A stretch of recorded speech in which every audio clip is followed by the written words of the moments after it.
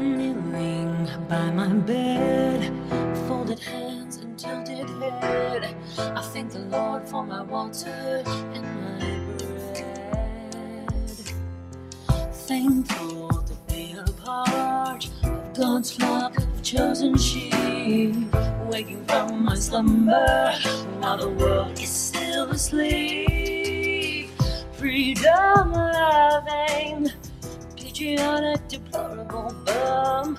I reside in the States, but Scotland is where I'm from. Sometimes I feel defeated, but we will always stand tall. Fighting with my family, we go on, we go on. We may fall, holding the line. We may fall, but we'll be fine.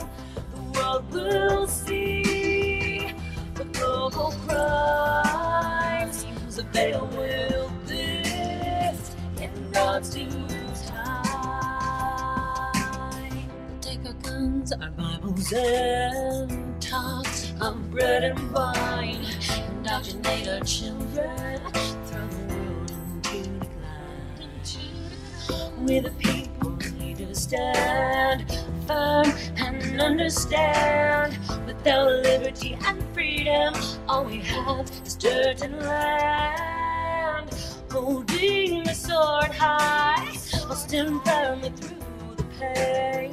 The blood I have lost is worth the wisdom I have gained. If you find me on my knees, it's not because I'm defeated. It was my prayer before the war, the only weapon I needed. We may fall, holding the line. We may fall, but we'll be fine. The world will see the global crimes. The veil will lift in God's due time. We may fall, holding the line. We may fall, but we'll be fine. The world will see the global crimes. The veil will lift in God's due time. I'll make the most of my life that I've been living.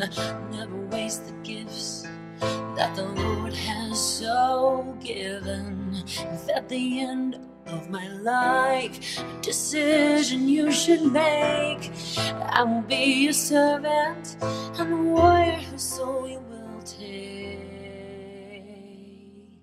Yeah, we may fall, holding the line.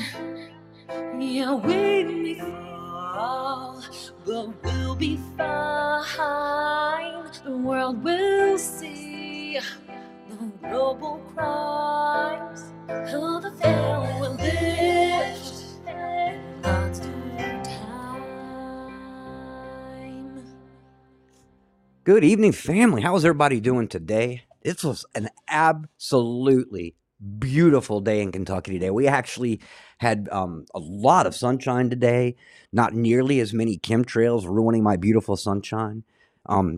Absolutely lovely day. These are the days right here where you walk outside and the first thing that you say is, thank you, God. Thank you, God, for every day, but especially these days. I hope y'all had an absolutely phenomenal week, guys. It was great here. I'm going to go through a little bit of news tonight. This is Kilted Christian, episode 536, and we've called this one Woman at the Well. It's going to be a great conversation. Matter of fact, I got a couple of family members, brothers, here with me to talk about this evening, and I will tell you who that is in just a moment. Once again, Kilted Christian, 536, Woman at the Well. I said earlier, I said woman in the well, and everybody here thought I was talking about the ring. No, this is Woman at the Well. Let's get to it. We are many nations around the world, comprised of many cultures, but we stand together in a battle between good and evil. We're the seekers of wisdom, the bringers of truth, the hands of heaven, and the voices of reason. As the world tries to divide us by our differences, we only grow stronger as we are bound together as the children of God. All right, and for those of you that I did not get a chance to say hello to in the opening, God bless you. Thank you so much for joining us this evening. We're going to go ahead and say hello to our guest tonight first. I'm going to say hello to the guy sitting next to me, Nathan Moonwolf. I pulled him out of his little hole that he hangs out in the back with the puppy and got him back here with us. Nathan, how are you doing, brother? I'm doing well. I got up just in time for this evening, and I'm glad I did. I got to see Jeff here. Oh, look at that. Oh, spoiler. Spoiler. So I guess I'm going to go ahead and bring in the next guest we got here tonight. Would you like to introduce our guest here, Nathan? No, you do the honors, man. I already slipped up. That's messed up. We've got Jeff here tonight, guys. I pulled him out of his sick bed, and we'll see. He was excited about this conversation tonight. He's always excited. He's wanting to get back into this battle, and he's here with us for the moment. So I'm exactly. I'm hoping that we get to the whole show, but I'm thankful that I've got him here for the moment. Jeff, brother, how are you doing? Shalom. Shalom, friends. I'm doing okay, I guess. I mean, it's still the same old battle, but it's last week has been, I thought I was getting better, and then bam, last week's been kind of rough again, and I ain't been able to do much. I actually feel like I'm gonna hurl everywhere, but I'm here. Fortunately, praise God, I'm here. You've got a mute button, so you can do what I do when I cough. Mute, no one can see. Very true, very true. And Moonwolf, I apologize. You had to see my ugly mug, but it's good meeting you, brother. Good I told you, dude. Oh, so he says ugly mug, man, but he's like an angel, man. He's a handsome guy. He looks very handsome and fantastic, and I am trying to not get distracted between the chat and talking. I'm like, that's why I slipped up. I'm like, oh man. No, you're looking good, Jeff. I know you've been under the weather, but you're looking great. Like you've lost a little bit of weight. Obviously you haven't been eating what you have. You know what I'm saying? But I mean, you're looking great, man. You're sounding great. Thankful to have you here. And then I appreciate it. And then tomorrow night, hopefully you're still feeling good, because we're going to be having a show tomorrow night at 8:00 Eastern time. We have a filmmaker group coming on, Pastors Filmmakers, phenomenal guest. Do not miss tomorrow's episode, guys. Yeah, you don't want to miss tomorrow night's episode. He's going to be with us. Like I said, phenomenal filmmaker. I hope that I get the honor of doing a little bit of work with him here in the future. Nonetheless, it's an honor to have him on the show, and it's going to be a phenomenal discussion, because the work that they do is very similar to the way that Payne's Angels ended up. So it started politically and then got into the more scriptural stuff, and that's what they do. Phenomenal. They do great work. That's actually how I came across this guy, was because a few years ago, back when I first met you, I was watching a lot of the Payne's Angels stuff before we actually became brothers and got to know each other. And then he just pops up in my feed one day on YouTube, and I started watching some of his stuff, and it's great content, and it reminded me so much of the work that you do, brother. And I know you two are probably just going to hit it off phenomenal. I hope you do. I'm sure we will. Because you're both into, you love to make videos, you love to talk about biblical stuff, mysterious events, and and things like that, whether it be the topics of aliens, UFOs, whatever. But we've all got to where now we're trying to look at this through the lens of God's eyes, through God's word, what's going on in the world. And I honestly don't think any of us have all the answers. I know I don't, but I think it's going to be a great show, and I hope everyone shows up. And if you want to get a first glimpse of who this individual is, go to Kilted Christian or Brothers in the Bible on Telegram. I've dropped a couple of videos in there, and you'll know who we're talking about. And you can actually watch a little bit of his content. And I think you're going to be impressed, because he does, just like our brother Duncan here, he does a really good job of bringing stuff to the table. Thank you. Yeah, I'm working on a couple more the scripts. Once I get a little bit more time, like I said, as I have been focusing on getting all the stuff done for all the Christmas Kilted Christian giveaway. So I got my first part of the order out. The rest of them are going to be going out this coming week. So I'll have all that out, and then I can start getting back into really focusing, because I'm also working on a couple of new songs as well, which I'm going to be collaborating again with the same girl that sings at the beginning of every show and at the end of every show, which is Blue Eyes. Oh, yeah. Yep. I remember her very well. She does good artist work. But all those who are in chat, I'm not watching my phone. I'm trying to limit my eyes to being overstressed with all the lights and stuff. Just know, guys, I'm not out of this battle by no means. I will get back, praise God. As the Lord liveth, I will get back. It's just going to take some time. keep your prayers going for me. I appreciate all your prayers. I love each and every one of you. And hello tonight. Like I said, I'm not in the chat, but I am praying for everybody each and every day. Praying for the whole team, believe me. Oh, and there's my beautiful sister Insidious. Great to see you. I love your wife, man. I'm sorry. I love your wife. She's awesome. I got a great family. When I met Jeff, I ended up with a whole great family. So it's pretty awesome. Same here.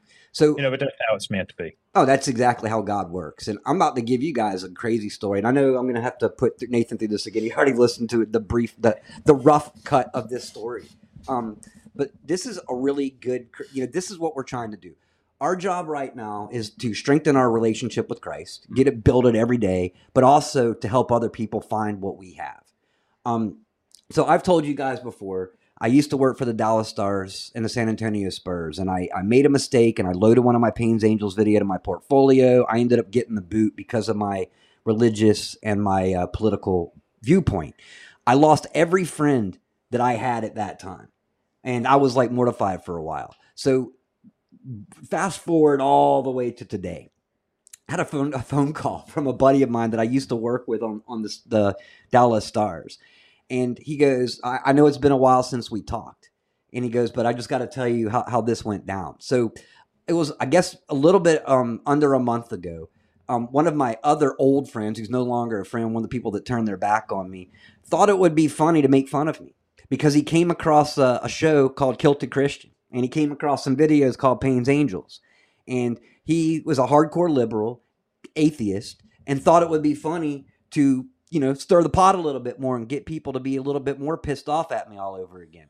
So he sent this my links over to one of their internal chats, and my buddy got a hold of it. And, because like I said, they put this out for the reason of making fun of me. Okay, so my buddy saw it, and apparently, he's found God over the last year, and instead of doing what they had planned to do, and him getting this and making fun of me and reaching out to me to pick on me a little bit, he ended up reaching out to me going, I want to let you know I apologize. I found God over the last year, and I came across your show, and he told me how it came across, and he goes, you've actually helped me get further down this path that I've been trying to get on. He goes, so here they are trying to make me look like a fool to the people that turned their back and ultimately ended up helping people out. So, so he was like, and it gets even crazy. So now here he is giving me some crazy spiritual advice. He's like, okay, once again, I'm a new Christian, so I don't know how much this means to me, but I'm going to tell you about a conversation that I had with a pastor. All right. And he goes, listening to your show last night, you made the comment about how hard it is not to get wrapped up in this and get irritable and wake up some days having to apologize to God for the thoughts of wanting to go out and wipe out the Bill Gates and the Soroses of this world. To be a good Christian, we battle with that. He goes, I'm going to tell you what my preacher told me. And he goes, and apologies, I'm going to use a hockey analogy here. Of course, he's a big, huge hockey player. So he says, he goes, our job is to mend the net. That is our job. Our job as Christians is to mend the net. Our job is to stand in front of that net and make sure nothing gets past you. Jesus' job is to handle the puck and to score the goals. He goes, so who on your team is the leader? He goes, you want to hand the captain that puck so that the captain can knock the pucks into the goal nonstop. He goes, this is what you guys are doing when you get anxious. He goes, you're walking in front of God. He goes, you're not supposed to walk in front of God. You're supposed to walk with God or behind God, but you're not supposed to walk in front of him. Because when you're walking in front of him, you're trying to look for the answers. You're trying to figure out how to deal with the problems. You're never going to, which is why you're dealing with the anxiety that you're going through.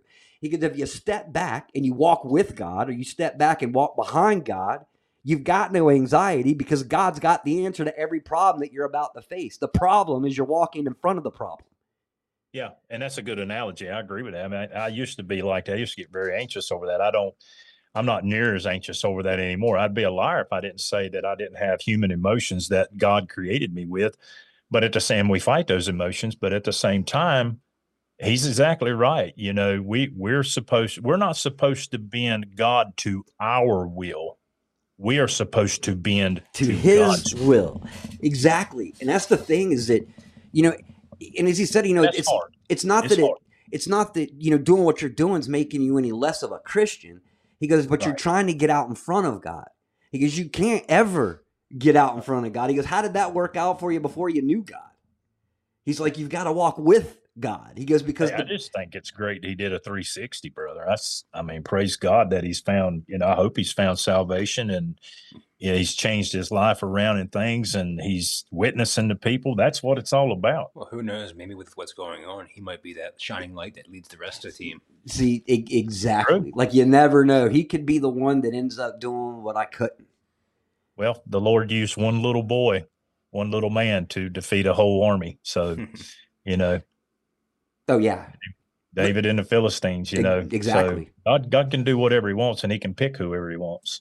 No, 100%, and it's amazing too. Because like I said, not only did God send me that little, like we talk about it all the time about planting seeds.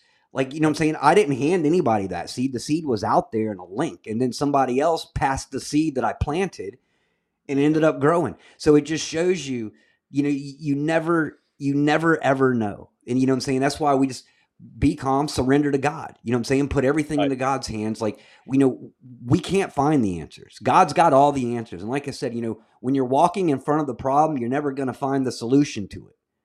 But if you're walking behind it, you have a better viewpoint. Especially when walking with God, because God has the answer. God already knows how to fix the problem before the problem even occurs. So, but that's the problem, is that sometimes we become overzealous Christians. Like, we want to impatient Christians. It's not like we are doing the wrong thing. We just want everyone to experience what we're experiencing right now, and it can't come quicker. And that's true. But sometimes you just got to sit back and let things be. And that's the thing, is that, that's the hard thing. We try to move faster than God. God's always got his own pace, but he knows the perfect pace. God's not moving too fast. He's not moving too slow. He's moving right at the pace that needs to be walked. Our problem is walking too fast or too slow. Yeah, just like you're going to touch on with what you're doing the show on tonight, 3 days. Jesus could have went here, could have went there, but he was right on time, as always. Always right on time. That's one of my favorite parts of the story. Like I said, the whole story, when we get into that topic, is awesome. But I do love that aspect of the story, which we'll get into. Going a little bit of news real quick, and then we'll get into that topic. So first off, and this is interesting news. I'm still digging into this a little bit more to see what I can find. But Lieutenant Colonel Michael Aquino, the one that looks like an owl that basically used to be part of the Satanic Church, that ended up going up and setting up his own church called Set. The Temple of Set. He was also involved in getting MK going. He was part of the MK control.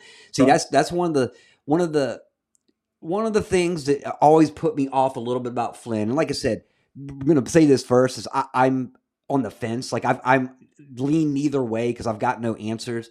But his connection with Aquino is a red flag. Anybody who's connected to Aquino is a huge red flag to me.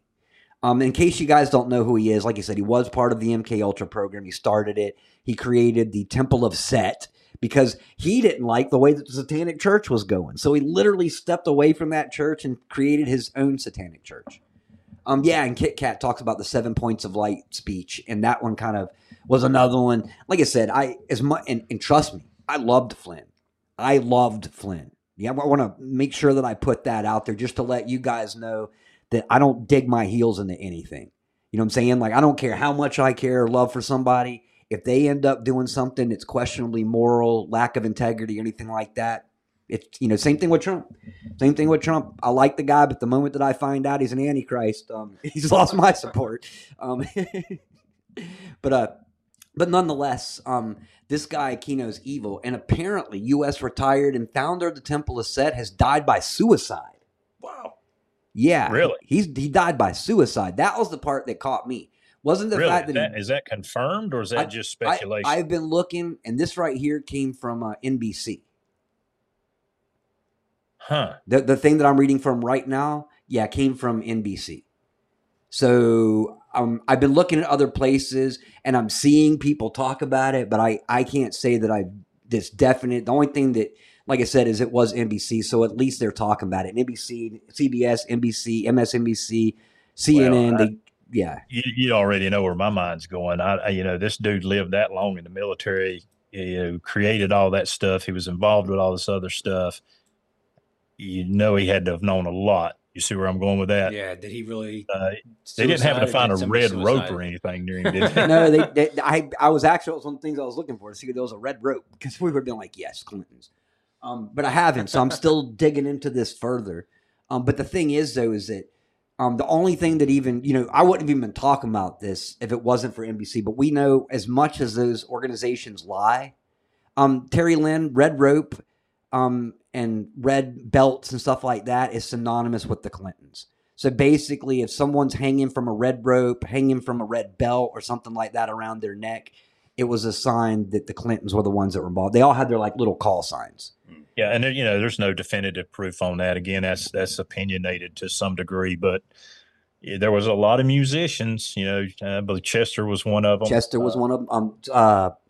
Chris Cornell, the comedian. What's he? Oh, can't remember his name. Yeah, the comedian. I know his name just went. Yeah, there was the other day, weren't we? And the guy that used to do Kung Fu theater. Yeah, so there was, it's always, like I said, the red rope. They always find that at the scene. So it's kind of like a calling card. Anthony Bourdain, he was one of them too, because Anthony Bourdain, along with some of the Robin Williams, thank you, Jilly. Jilly's always here for me. Robin Williams. They found a red belt around his neck. So they always have this tie. And Anthony Bourdain was about to come out and expose some stuff when he ended up being suicided. So it's the same thing. Anytime I hear the word suicide, my feelers go up automatically, and I'm like, well, the Clintons involved. Wait, Matt Hebb said Jackie Chan. Jackie Chan, is he still?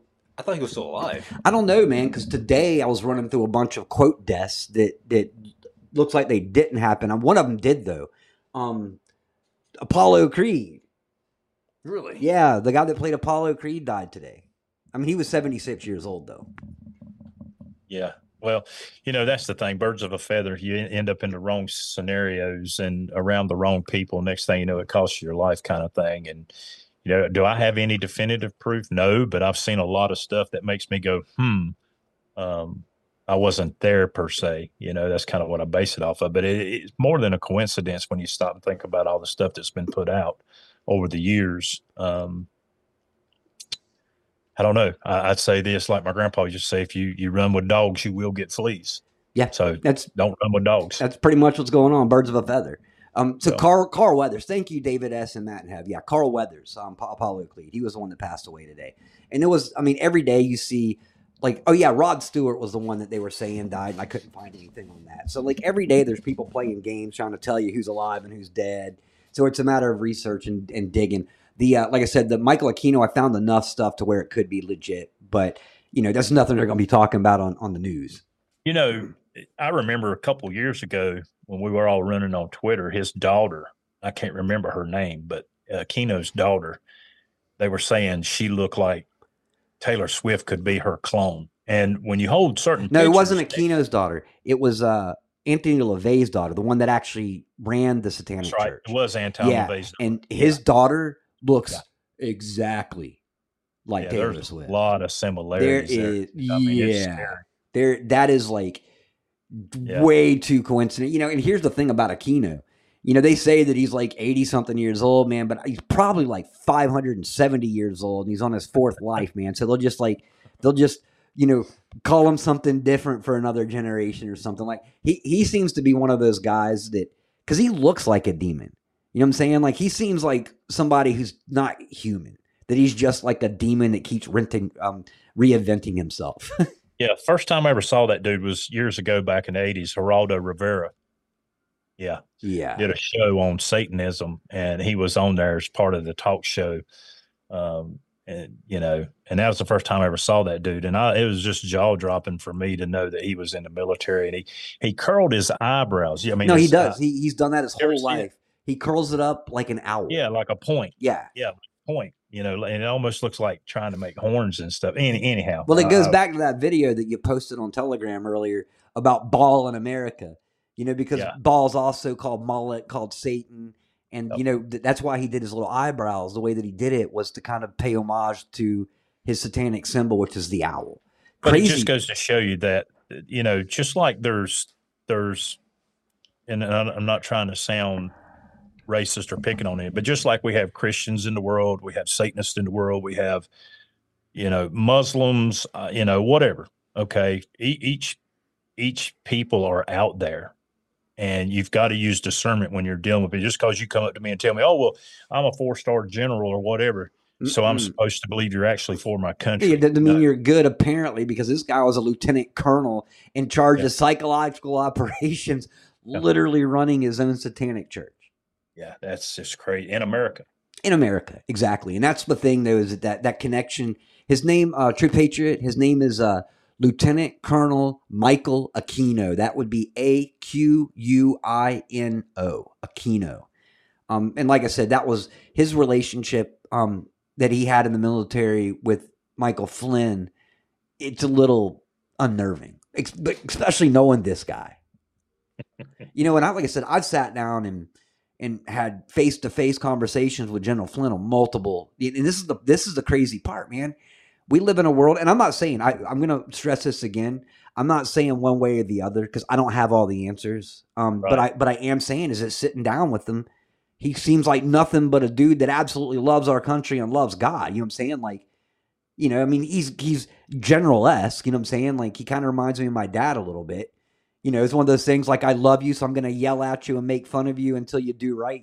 He literally, the first conversation we ever had was him getting on me in a fatherly way, saying, we don't need to go to war. You need to calm down. Because I was like, I got my bags packed, my guns and my ammo are sitting next to the door. And he literally spent 5 minutes going off. And this is my birthday too. And he's like, okay. And you bring up a good point there, because when I was in high school, I had a really good friend who out and out just told me that he was a Satanist and he practiced devil worship. And I talked to him. I had been shortly, give my life to the Lord and found salvation. And I talked to him over and over and over and over and over while we were in high school. And then years later, I seen him, and he told me that he'd give his life to the Lord and he had gotten saved, which is, praise God for that. But, just because you have an acquaintance, here I was a Christian and this other guy was a Satanist, we still talked to each other because it was my job the Lord had put him in my life to plant seeds. So it's not that like what you're saying, you're not saying that Flynn is. Yeah. I think that's what we have to remember. We're in such an age of deception right now. We really honestly don't know really who's for us and who isn't, except for God. Exactly. That's the thing. And that's one thing too, is that's why I'm on this show, especially because we see this all the time. Like, we've got people that we love, that we trusted. We're like, okay, they're on our side, and we start to question it. And once again, I'm not saying this about Flynn. I'm saying this about, other people that are out there. There's a lot of people, a lot of riffraff and division going on right now. So it's hard to tell who's trustworthy or not. And that's why I'm always very careful. Here is I'm not trying to go passing out hopium, and I'm not trying to pass out false word. That's why if I talk about something that's, just me digging into scripture, it's not like cryptic sound, I'm like, okay, this is just me, just the way that I interpret it, my opinion, what I'm saying? So I'm very cautious about that, because the last thing that I want to do is be one of those voices that becomes an untrusted voice. Right. And at the end of the day, we always give everybody the advice, do your own research. Yeah, exactly. Just like, okay, you read God's word for yourself. Yeah, exactly. And that's the thing, is that's, we all need to be digging into that as well. Yeah, we're talking about other people as well, but General Flynn was one of the people that we were referring to. Like I said, that was one of the things is from personal experience. It was like with Michael and Dell. There's certain people that you sit down with, and you're just like, man, there's no question you're a good person. You know what I'm saying? That's the problem now. Is that that's the beauty of manipulation and deception. Is that it's easy to give people to fall into that trust. So I'm not. Go ahead. Yeah, so I'm not turning anyone's, especially with General Flynn. There's certain people that I will be like, okay, I don't trust them. I think they're bad people. Flynn, like I said, I will never say anything negative about him because I don't have those answers. I want to be very cautious that I'm not trying to push off an opinion on one way or the other. Right. I mean, you touch on you touch on something very important. I have people where I live that I know that are good people in my opinion, but I question their salvation. Yeah. Now, I don't come at them about it, obviously, because I can't judge them on that, but I myself question that. So you're spot on with that. Well, it was like last night or yesterday when I was like, hey, you ever listen to Bob Marley? And never really paid attention to him. I care about his soul. You know what I mean? That's where you need to be. Like, I don't know the guy, don't know much about him, but I still love his soul. So it's kind of where we all need to be at this point. But like I said, it's also why we need to be very cautious living in a world of deception, that we don't leave any cracks in our armor for people to think that we may be deceiving them. Last thing that we want to do, because like I said, our job right here is to get people on that right track and to get ourselves on the right track. That's why I always stress that part too, is look, it's not about us being judgmental going, you need to be here. We need to be here. You know what I'm saying? Every single one of us every day has to repent. You know, I told you I was open and honest last night about the one thing that I repent for like multiple times a day is sorry, God, for thinking about wanting to kill George Soros. You know what I'm saying? Like, well, I got to apologize to God about this multiple times a day. And it's not just George Soros. It's a lot of evil people like him. You know, Michael Aquino was on that list until he killed himself. So I don't have to worry about that one anymore. That's one less repentance a day that I'm going to have to say. You know, the sad part about that though is and I'm saying this sincerely. I have to fight that as well. But it's sad to know that when they close their eyes in death, if they don't accept Jesus, if they don't accept what he did, the atoning blood, what he did on that cross, the free gift of grace, that they're going to spend eternity in hell. That's the sad part of it, because they have every opportunity right now to turn. At any given point, they can turn and accept Jesus and walk away from that and follow Christ, and everything is good. They have salvation. But the pride in people's lives and the things that's been thrown out in people's faces, you know, well, I got to have a big house and a big car. And if I've got all this money and I've got all this power, now I'm somebody in life. No, you're not. No, you're not. That's all vanity, because it's all going to disappear one day. It doesn't matter. Look at all the pharaohs that had all the riches they did. Every bit of that's here. So you're not going to take it with you. So it's just sad to think that people are going to spend eternity in hell. And we know, reading God's word, that there's going to be a lot. Or even worse, not getting to spend eternity with God. You know, That's true. I'd imagine that God's got a pretty good sense of humor. You know, one of those really wealthy people here that spent all their life gathering the Mercedes and the nice houses goes up to heaven. And they were like, all right, God, so I'm going to buy my way into heaven. God's like, how much money do you got? I got $5 million. And God's like, too bad. It's going to cost you 504. You know, but that's the thing there. You're right. It's gathering our wealth and storing them in heaven.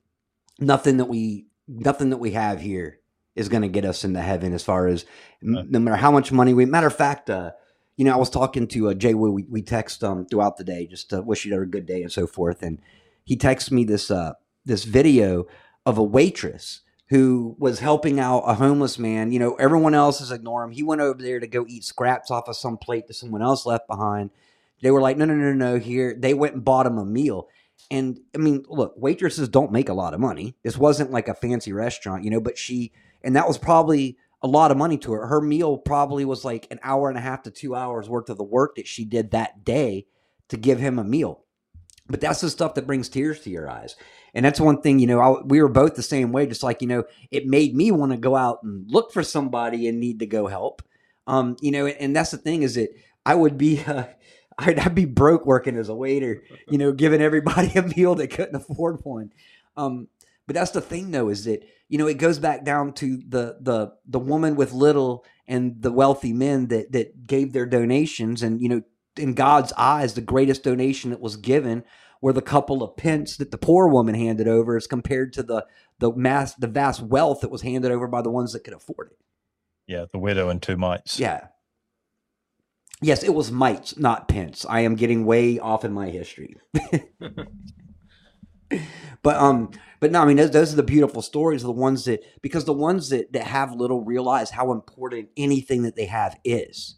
That's the thing. When you end up with so much, you don't even recognize, or, you know, what you have. Half the stuff you don't ever use, you know, but the ones that have very little appreciate every single thing they've got. So therefore, when they see someone that has less than what they have, they understand how important that is. That's right. That's exactly right. You know, I mean, just think about it. The homeless man who finds a piece of cheese crust laying in a garbage can enjoys that meal better than the wealthy man that couldn't finish his filet mignon that he just spent $500 on. You know what I'm saying? Like, everything is all in the perspective. And the thing is the only poor people in this world are the ones that don't have a relationship with God. That's true. poverty. That's spiritual poverty. It's very true. And that's the ultimate. That's above everything, in my opinion. Yeah, exactly.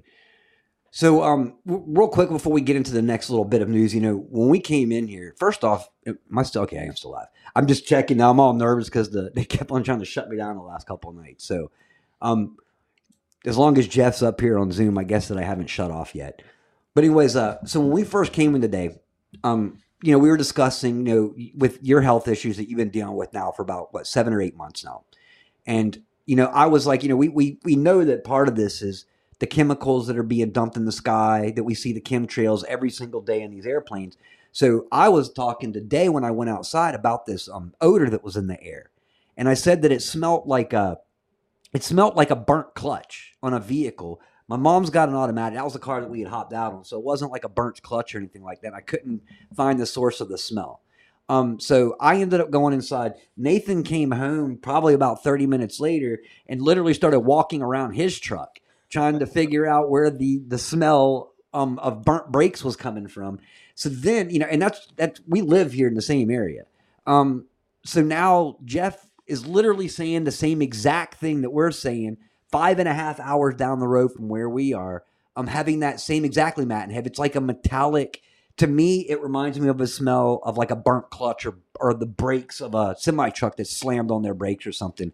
Jeff described it as a metallic-y smell of like burning wires or something. But you are smelling the same exact thing that we're smelling here.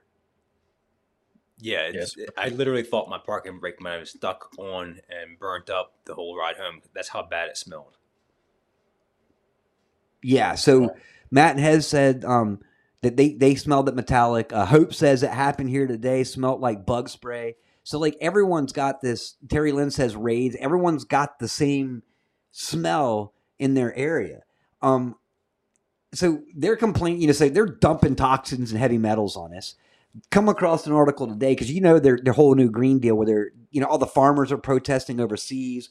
Their shelves are running empty because the farmers aren't letting foreign goods in their country. They're like, nah, you want goods, you take our goods. So good for them for doing what they're doing. So now the CDC and WEF and all these other groups now are coming out trying to say that the gardens that you and I grow in our own backyard produce more carbon footprint than farmers produce. So now they're coming after like the little patriot gardens, man, that it literally, we're going to have, I think our garden's going to be 10 by 25 feet. So how much carbon are we going to possibly produce with a shovel, chicken poop, and topsoil? Just wait till they find out you collect water too. Oh, wait until they find out I collect water. Yeah, well, the better question of that is, what about all these jets in the air? How much pollution is that putting up there? That's what I'm saying. Like, in the irony, the people that go to Davos in their jets, or then you got your Taylor Swift. It's like, we need to fix this world and lower our carbon footprint. Let me go hop in my jet to my next concert. Like, she produces a bigger carbon footprint going from one location to another in her jet than I do in 3 years in my Nissan Juke. Yep. Well, except when I fly my Juke into space to see if we live on a globe or a flat Earth. But, hey, it's worth the carbon footprint. Well, after you leave the atmosphere, you don't have to worry about that. The carbon's going outside and out of space. Yeah, exactly. We're carbonizing the universe. Man, so there, one way or the other, all this is about, it falls right back into Scripture. Every bit of it falls right back into Scripture. So Jeff, I read this one to you earlier. I sent this one to you earlier. So let me go back and find it. It was no, it's going to shut off on me again. You see that blink? Okay. Ooh. So this was, I'm going to read you. Oh, goodness gracious. Where is it? Deuteronomy 23:43. Okay. Learning from history. So we've discussed earlier this week, we did 2 shows on signs and wonders with Jay Wu, talking about things to watch out for. So let me read you This is out of Deuteronomy. I don't know what version of scripture this came from because the person I follow does screenshots, and then she puts the verses and stuff up there, but she doesn't put like King James version or something. That's the first thing I That was the asked first him. thing he always asks. But yeah, in this case, I'm not exactly sure.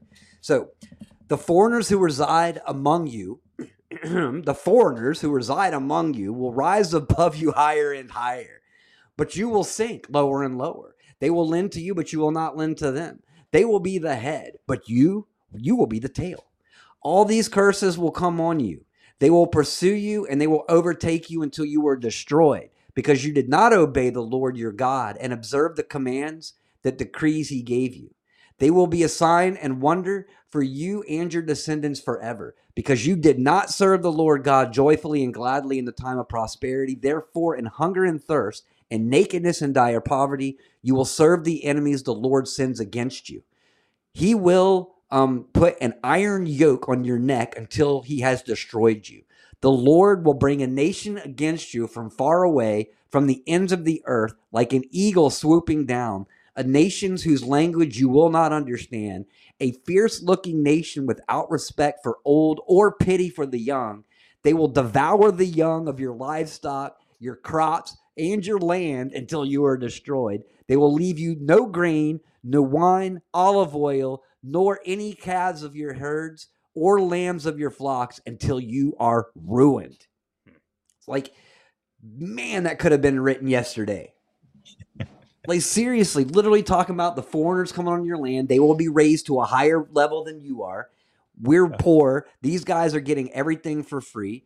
And then when it gets down to 49 and it starts jumping up into, oh, yeah, and they'll destroy all your food, your crops, your cattle, your land, your grains, your oil. Like, we are literally watching that. I told you the other night about the map that I came across with over 250 food processing plants, grain plants, chicken farms, cattle ranches that have all burst into flames and burnt down to the ground just since 2022. 250 right here in the United States of America. That is not including the hundreds all over this world right now. Yeah. Well, that's part of scripture. That what you were talking about a while ago. History has a way of repeating itself, but God's word already gives you the answer to what history is going to be. So just like we've said on here before, go back in the Old Testament, look at the Israelites. Every time God delivered them from something, they turned against God because they were stiff-necked people. And what did God do? He gave them back over to an evil tyrant to draw them back to where they should be, to repent, in other words. Yeah, to me, that's what I took from that is, here's what's going to happen if you don't listen to me. So please listen to me. Yeah, exactly. And we're there. I mean, just like what because we weren't listening. Well, we were, but the thing is as a collective, as a whole country, we weren't. And that's the thing is that's just it. Yep. But God also has told us, like, look, you believe in me. You believe that I am your key to salvation, and you also believe that I'm going to give you everything that you need. And that's the thing. Even when it comes down to the mark of the beast, there are going to be people, we discussed this before the show, that are out there going, because what do? Okay, we discussed this first as far as mind control. We were talking about Lieutenant Aquino, Michael Aquino, and how he did MK Ultra.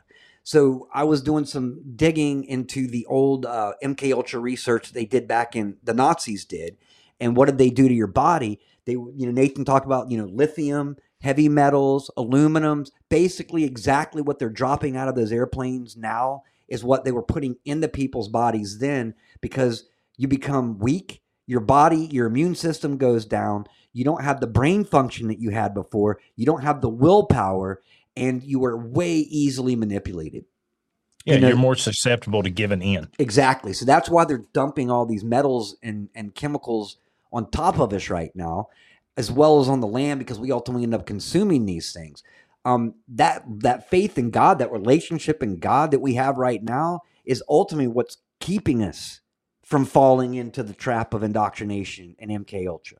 If we didn't have that because we can't avoid the chemicals, we can't avoid the aluminums and the barium and whatever else they're dumping out of the skies. There's no way of avoiding that. Our key right now, the reason that we are not indoctrinated, the reason that we are not MK controlled is our faith with God. God is our healing constantly right now. Yeah, well, once you become born again, you get sealed with the Holy Spirit of God. The Bible tells you that. Does that mean you're not susceptible to damages? By no means. I mean, look at Paul. Paul was whipped, and obviously he felt pain. He was stoned, he felt pain. So, but he was also bitten by a viper, and he didn't die. Yep. That's the other thing. It's all in God's hands when you're his child. But the thing that we've got to remember is there's so much false doctrine going on. There's so many people out here who are claiming to be Christians and preachers and teachers, and they're manipulating God's word to feel good. And I don't have a problem with the feel good. Everybody likes to feel good, and I really would love to feel good. Praise God. But they're perverting God's word. How long do you think God's going to continue to allow this? And I don't knock people for reading the NIV, ESV, and some of those others. But what I would tell you is this: do your research on that. I dropped some stuff in Brothers in the Bible the other day that shows you where some of these new translations have taken out key things, such as Jesus come to save that which was lost. Yeah, we did a show on that. Took that verse completely out of there. Why? Yeah, and then you've got people out here preaching from these Bibles. Exactly. And then also the ones that literally said that this wasn't in the original writings, you know what I'm saying? Like already trying to set up like doubt. Yeah, exactly. And that's what and who's behind confusion? Lucifer. It's Lucifer. Right? And that's the thing. It's like when you're reading a Bible and you come to a line that says, well, the stuff that's coming up wasn't in the original scripture. Who reads any further? Or if you go and you read it, you're reading it with doubt. You know what I'm saying? Like automatically, exactly, because of that one line that they put in there, you are automatically either going to avoid the next line or you're going to read it with doubt. And there's, I have people ask me all the time, and look, folks, I'm not knocking you. Don't get me wrong. I'm not trying to beat you down if you're one of those people. I'm not. But what I say is for myself is this: what I have in front of me are King James Version Bibles, and I've lived enough of it to know that it is the infallible word of God. I trust it with my life. I trust it with my salvation. There is no other, period. And you can talk about, well, those weren't original transcripts. Well, you know what? That's exactly right. But they were also translated over. And funny thing was that Jesus said the day would come when he would speak his word in a different language. Okay. Now, isn't it funny that all these things have been translated from one language to another and ended up into English? What is the most used language in all the earth? English right now. Absolutely. Okay. So, because coincidence, God's word blatantly has prophesied that. Well, it went from the most popular because you got to think it. Original Hebrew. You've got Latin, which was kind of the predominant language for a while, and now English is. So it's always, in the thing, But what we were saying too is that you're safer reading scripture that was predating the mid 1800s, or was it 1600s? When was the King James Version? 1600s? Well, 1611 was the one that came out after the Geneva type. The Geneva came prior, prior to that one, right around. The bottom line is this, and a lot of people, I've seen a lot of stuff, and it's even had me questioning before about King James. Yeah, King James wasn't such a good guy in my opinion, but let me just say, it still does not take away from what I've lived. And that's when you've lived enough of something, no one's going to tell you any different. That's just the way it is. When I go through scripture and I see what God has done in my life, what I've seen him do in other people's lives, according to the word that's right here in this Bible, not specifically the one I have in front of me, but the one I have on my kitchen table. You're not going to convince me. You can sit here and talk about this, kind of like talking about flat earth and the globe, whatever, but you're not going to convince me either way until I listen to God. And what God convinces me of, that is what I run with. Yeah. This Bible I have in front of me, I'm going to stick with it. Everybody else, each to your own. All I would say is do your due diligence. And I'll tell you this too. There's another guy that Duncan and myself are going to try to get on the show. His name is Brandon Peterson, and I've also posted a thing on Brothers in the Bible with him. This guy is doing something that I started out doing. Duncan, you remember I was doing all the number things and telling you about the numbers. Well, he has far exceeded what I was even beginning to do. And he will literally go through and show you numerically all the numbers and how they line up with God's word in the King James Version only now. And I'm not a big numbers person. I don't get into all that gematria and stuff like that. But let me just tell you what Brandon Peterson is doing. It will blow your mind. What God is using that boy to do will blow your mind. And go check him out on Brothers in the Bible on Telegram. I put it up there. Check him out on YouTube. Phenomenal job. Phenomenal job. Well, it is interesting too, because the Bible, you have the surface reading of it, the what you read and understand. But I always believe that it's hands down way more complex than just simple reading. That We'll never understand it all. No, there's all kinds of little keys that we'll never understand, numbers, and like I said, right. And the greatest thing about it, like we've talked, and you and I've talked about this, is God's word touches each person. That is the most amazing thing. You can leave all the numbers out.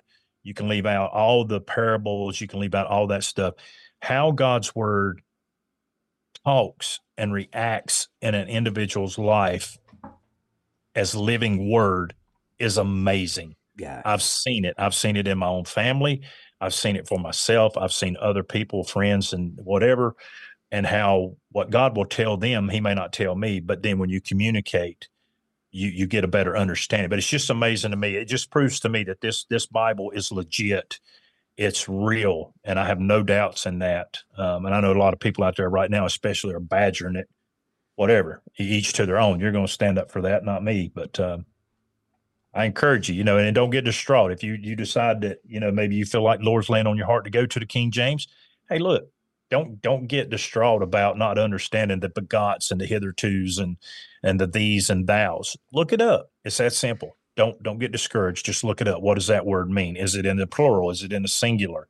Because those make a difference. Sometimes it'll say a word that refers to you, and it will mean singular, and then it'll use another word that refers to plural, more than one. That's the big difference between the thous, the doubts, and the so forth. Is it the right. singular and plurals? And don't get discouraged. Yeah, I'm learning that as well. So, DJ Pupasi asks, is Brandon Truth is Christ on YouTube? Yes. Okay. That is correct. That's where I actually found him and started watching a lot of his stuff. And then I've been reaching out to him through emails. I'm actually signing up to he's going to be doing him and some of his colleagues are doing a beta test on a website to where you can go in and you put in something and it brings you up all this information. It's going to be a real handy tool. If you sign up, it's free. They're going to be doing a beta test. I'm excited about it because it's something that I think that I'm going to enjoy using. It will help if you're a person that likes to do research like Duncan, myself, and a lot of other people, and especially in the scripture, it will help you because it will take you to where, like, for example, you put in the word angel. It will take you everywhere that says angel. It will give you the references, how many times it is, where it shows up, all these different things. So great tool, but he does some great videos. Awesome. Now, some of those things you're talking about with the numbers lining up, does it have to do with when they start looking at these different sequences of numbers and it actually predicted events of today? Because I've seen that when I was younger, where people So to give you an example, one of the things is the number 153. Peter's name, Peter caught 153 fish. If you read God's word, you find out Peter, when he cast out his net one time, he drew back 153 fish. Peter's name, ironically, shows up 153 times in the New Testament. So those are all things that are very, it's fantastic how they're playing out. And so you can't plan that stuff. It's just God. No, you're talking about 2,000 plus years ago. How could someone have sat down back then and done all that? And I know somebody out there is going to say, well, they built pyramids. Look at those. Well, no, I got news for you. Nobody's going to convince me that man built pyramids. That had all to do with the fallen angels and the Nephilim. Yeah. That's my opinion. I don't have no proof on that, but that's a little deeper than an opinion. I'm just going to leave that laying there. Well, then I'll say this. Like when I was growing up, I heard about how they did something with the Bible, and they were referencing how if you take certain numbers, it would predict it predicted the events that we were going through, like 9/11. And I started thinking back, man, that makes sense that sometimes there would be a line in scripture that was repeated. I'm like, why would he say that twice? But when you think about how that second time being said created that exact number to line up, it's like, that's pretty fantastic.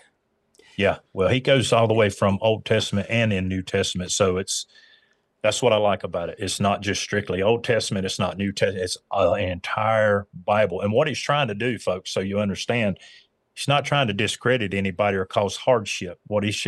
He at one point, he was a person that used different Bibles. And then when he began to do this study on the King James Version, what was this infatuation about a King James Version? He sat down and took it upon himself to do his research and to do all these things. And he began to run these numbers throughout the Bible sequences. You know, how many times does the Lord God show up? How many times does Jesus Christ show up? And all these things. And when you start running all these references, which is something I was doing before all this happened to me, you began to see these number patterns, and it can't be coincidences. I mean, it just can't. It's like the number 3 in numerology, you know, in the Bible, 3 days, Jonah was in the belly of the whale. 3 days, Jesus was on the cross. 3 days this and 3 days that, you know, was in the tomb. You know, so there are numbers there that show God's patterns. Let me say it that way. Yeah. And I always figured there's a lot that comes together. You know, just like what Nathan was saying is we don't know, like that's how it's God's book. Like nobody would be able to put things together quite like that. And we were discussing before the show, which we'll get into here in just a little bit, talking about the woman at the well, that the well was dug by Jacob and was 151 feet deep. You know, so you figure it's not a coincidence that those numbers are out there. You know what I'm saying? Like, you know that there's a significance. And it's not just like, well, we just, because of all the things that they left out of the Bible. Because you think about it, like, if we had learned every single thing about every one of them's lives, we would probably need like 150 different versions of King James. You know what I'm saying? So what they decided to put in, to me, has to be very significant because of all the stuff that they chose not to put in. So when you say 151 foot dug deep down, you know, by Jake, you know that there's a reason that they put that number in there.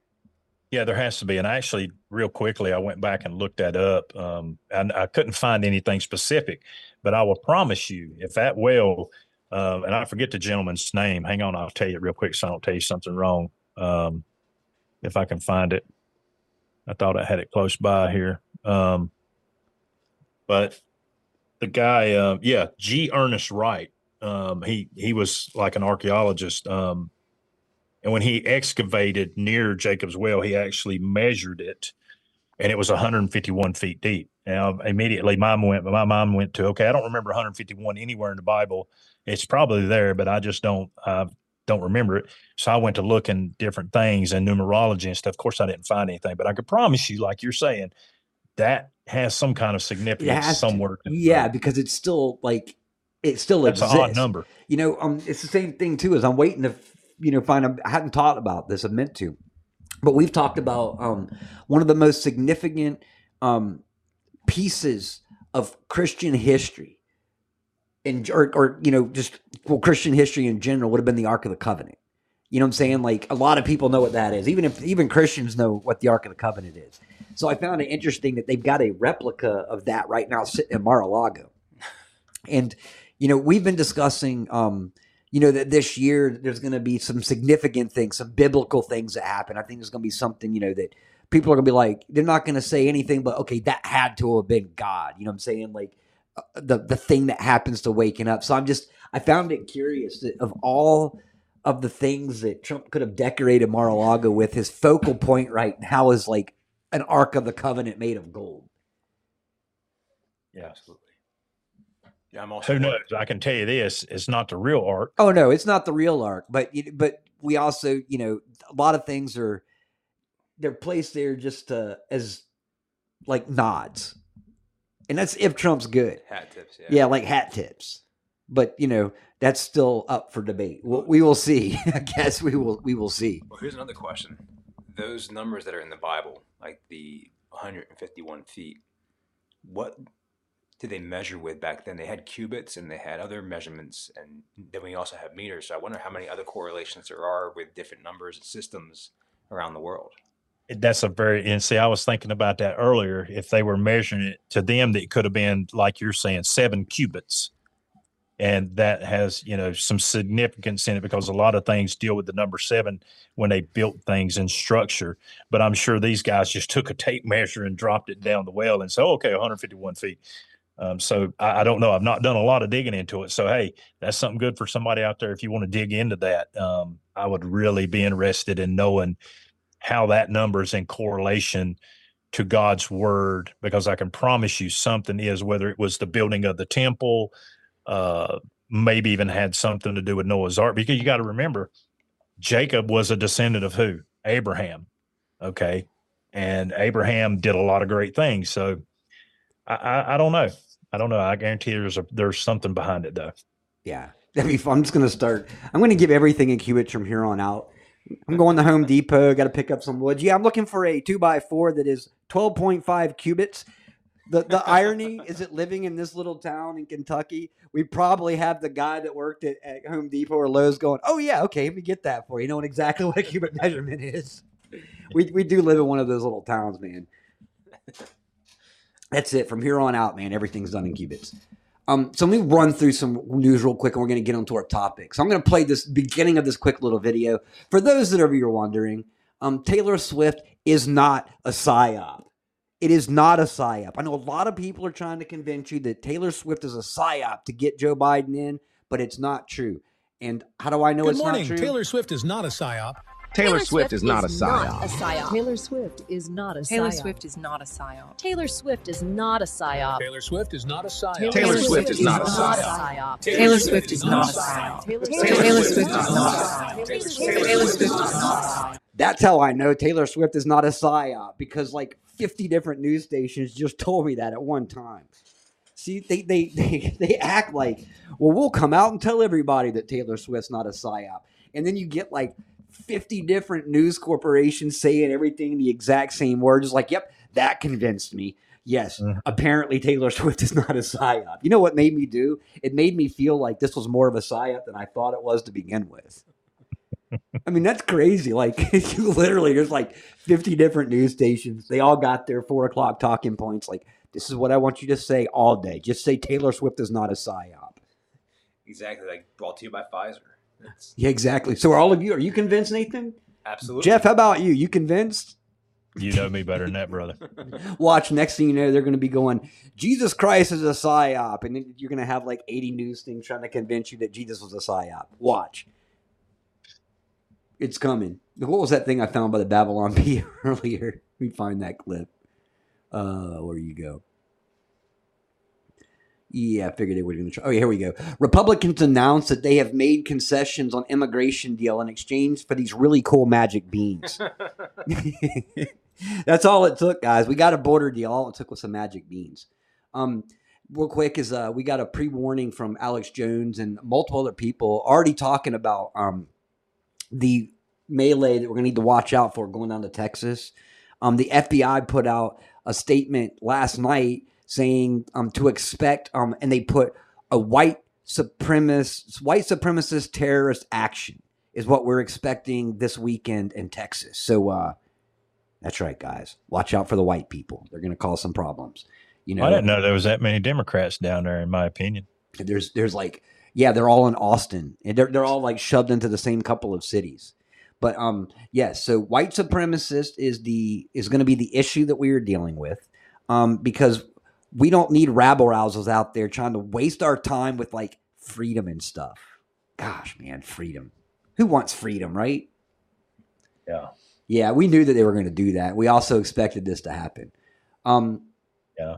So next we got new legislation proposed that this American farmer says will eventually shut down and put all family farms out of business. So basically, it's a mandatory electronic identification ear tag bill that would allow the government and environmental groups to attribute livestock to climate change to receive information on small farms and cattle. They were all going to have to pay for these tags. And what it's saying here is that most small farms aren't going to be able to afford this. So they're basically going to be put out of business simply because they can't afford to pay the government to spy on them. Once again, They can't have us relying on ourselves. It sounds like those fishermen that have to pay the salary of the people coming on to regulate what they're catching. No, and that's what they're doing that to the fishermen now too. Exactly, they're giving them like regulation taxes. So the same thing that New York is doing right now in California is they're trying to pass a bill that taxes you to use your car daily $15. So think about this: you're an Uber driver. You're a Lyft driver. You're a taxi driver. You're a truck driver, having to pay $15 a day to utilize the vehicle that you need in order to make a living. Yeah. Well, that's part of getting you to bow down.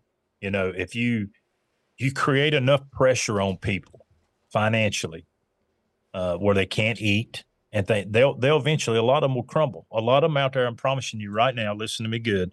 A lot of them that's out there that's diehard saying, oh, no, there ain't no way I'd ever do that, blah, blah, blah. Don't ever say never. Nope. Okay? Because there's a lot of people that would, just to be quite honest. And I'm not trying to badmouth them, and I don't have anybody in mind, but I'm just saying there's a lot of people that would. If it come down to them, like you're saying, these Uber drivers or whoever, they keep raising these prices up. And, you know, they'll say, okay, well, if you'll do this, then we'll lower them prices a little bit. Well, guess what they're going to do? Yeah. They're going to lower, you know. Mm-hmm. I mean, it's that simple. They'll fall in line to get those prices lowered so that they can live comfortable and happy. Yes. You will own nothing and you will be happy. Matt and Head says it perfectly. They're basically trying to Simon Peter the world. Yeah. That's exactly what they're doing. We're just going to tax everybody out of a job. Here we go. We'll take your boats. And then one little quick last thing to do in the news. We'll get into our topic this evening. So look what else is coming into our country. So we're talking about fentanyl, child trafficking, and all this other stuff that are coming over with the immigration. Right now, ancient diseases and one of the most contagious and dangerous lung infections known to man are coming across the border over this week. So the bumps on this, I got a picture here. It's disgusting. The bumps on this illegal's bodies was detained crossing the border is smallpox. So here we go. They're pushing smallpox and monkeypox into our country. Over half of the detainees from that caravan have tested positive for tuberculosis. Wow. So they're, you know, again, to get you to, what was the one thing most Americans said they weren't going to do? They weren't going to take all these shots, right? Mm-hmm. So bring it over here. Let's get the fear going, and they'll bow down and they'll do it. That's exactly what they're doing too. Yeah, they're trying to get you to bow down, you know, and then don't get me wrong. I mean, it is kind of scary stuff, but, you know, choose this day whom you'll serve. Choose this day, not tomorrow, this day who you will serve. Because it's going to be most important coming up in the future. Yeah, but there's only one right choice in this case. One right choice. And then finally, and I love this one too, this is Matthew 20:26.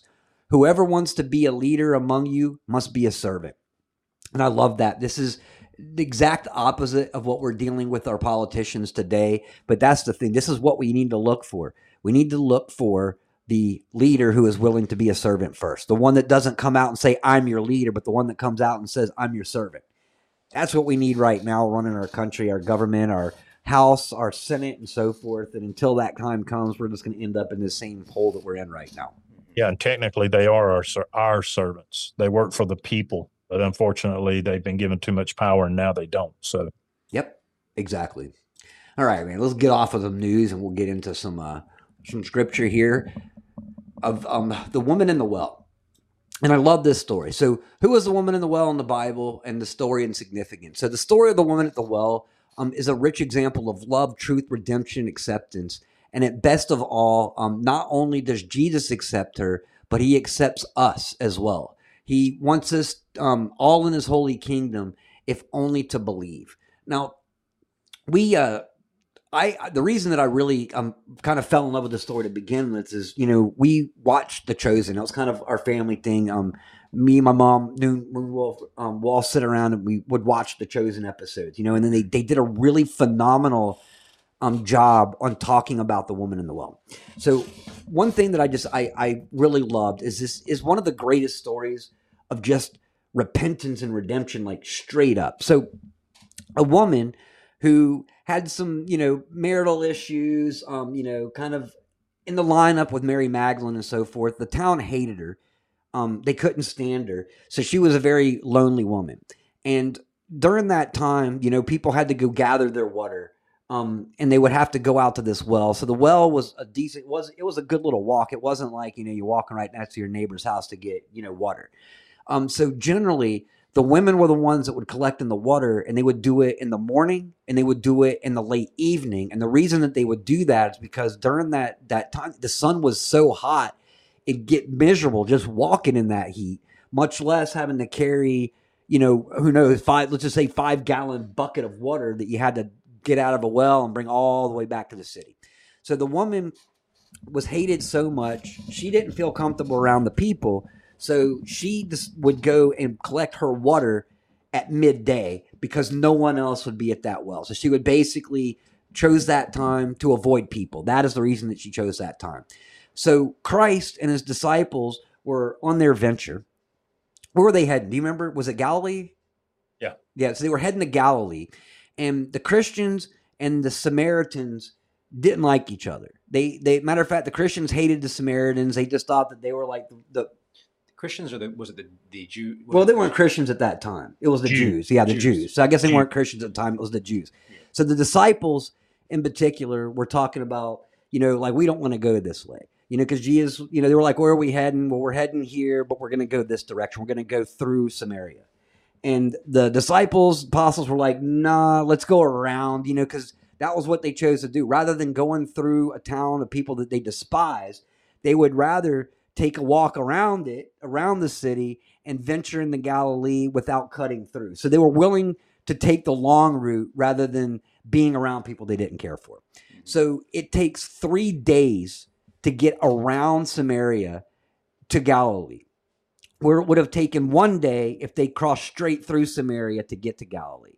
So like I said, as they were willing, as well as most of the Jews, were willing to take an extra 3-day hike rather just to avoid this city. But Christ was like, no, we're going this way. And I don't think the disciples and the apostles were too happy about it because they certainly didn't want to go. But who's going to argue with Jesus? And keep in mind, too, is that there was a point later where everyone understood that Jesus was the Messiah. But at this point, Jesus wasn't even acknowledging that at this point. Matter of fact, many of the times he was like, here's the healing, here's the miracle. Don't go tell anybody. You know what I'm saying? Because he wasn't ready to expose who he was. That's correct. But go ahead. One other thing to add to that too, is you're talking, the Samaritans were looked down upon too because they were a mixed race, and were known to be living in sin. We have a lot of that division in our world, even up to this day.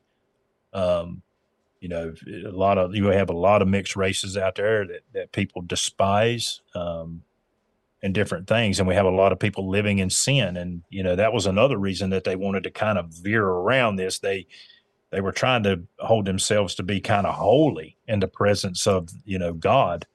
And so let's go around this. Let's don't go through there, Lord, because these people they're filthy. Exactly. Like we're better than another them. Reason. Yeah. Yeah, we're better than. Let's not walk to the ghetto. That's pretty much the equivalent of it today.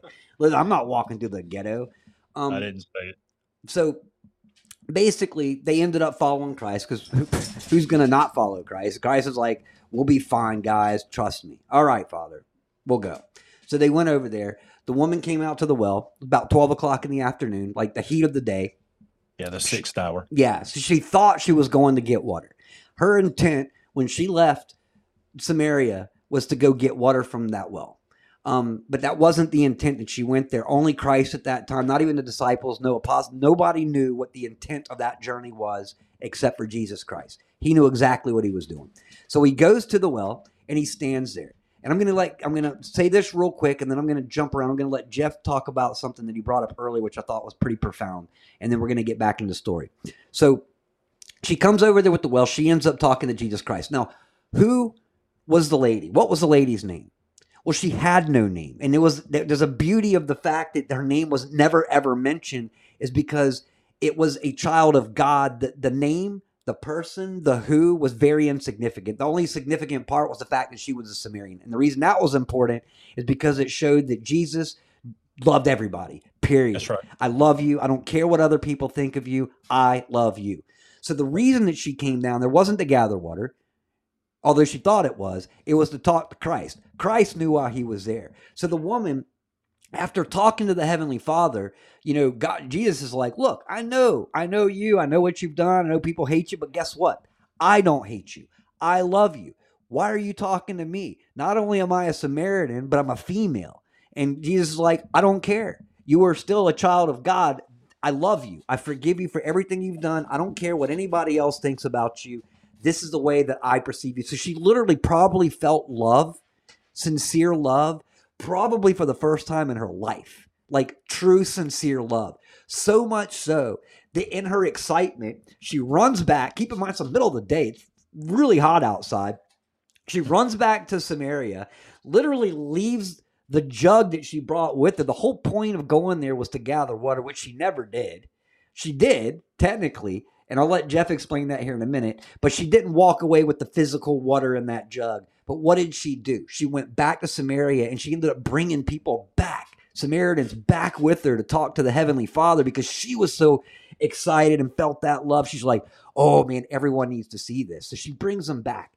How long did Jesus stay at that well? 3 days, okay? Now, go back to the 3 days we were just talking about. If they had not cut through Samaria to go to Galilee, it would have taken them 3 days to venture around Samaria to get to their destination.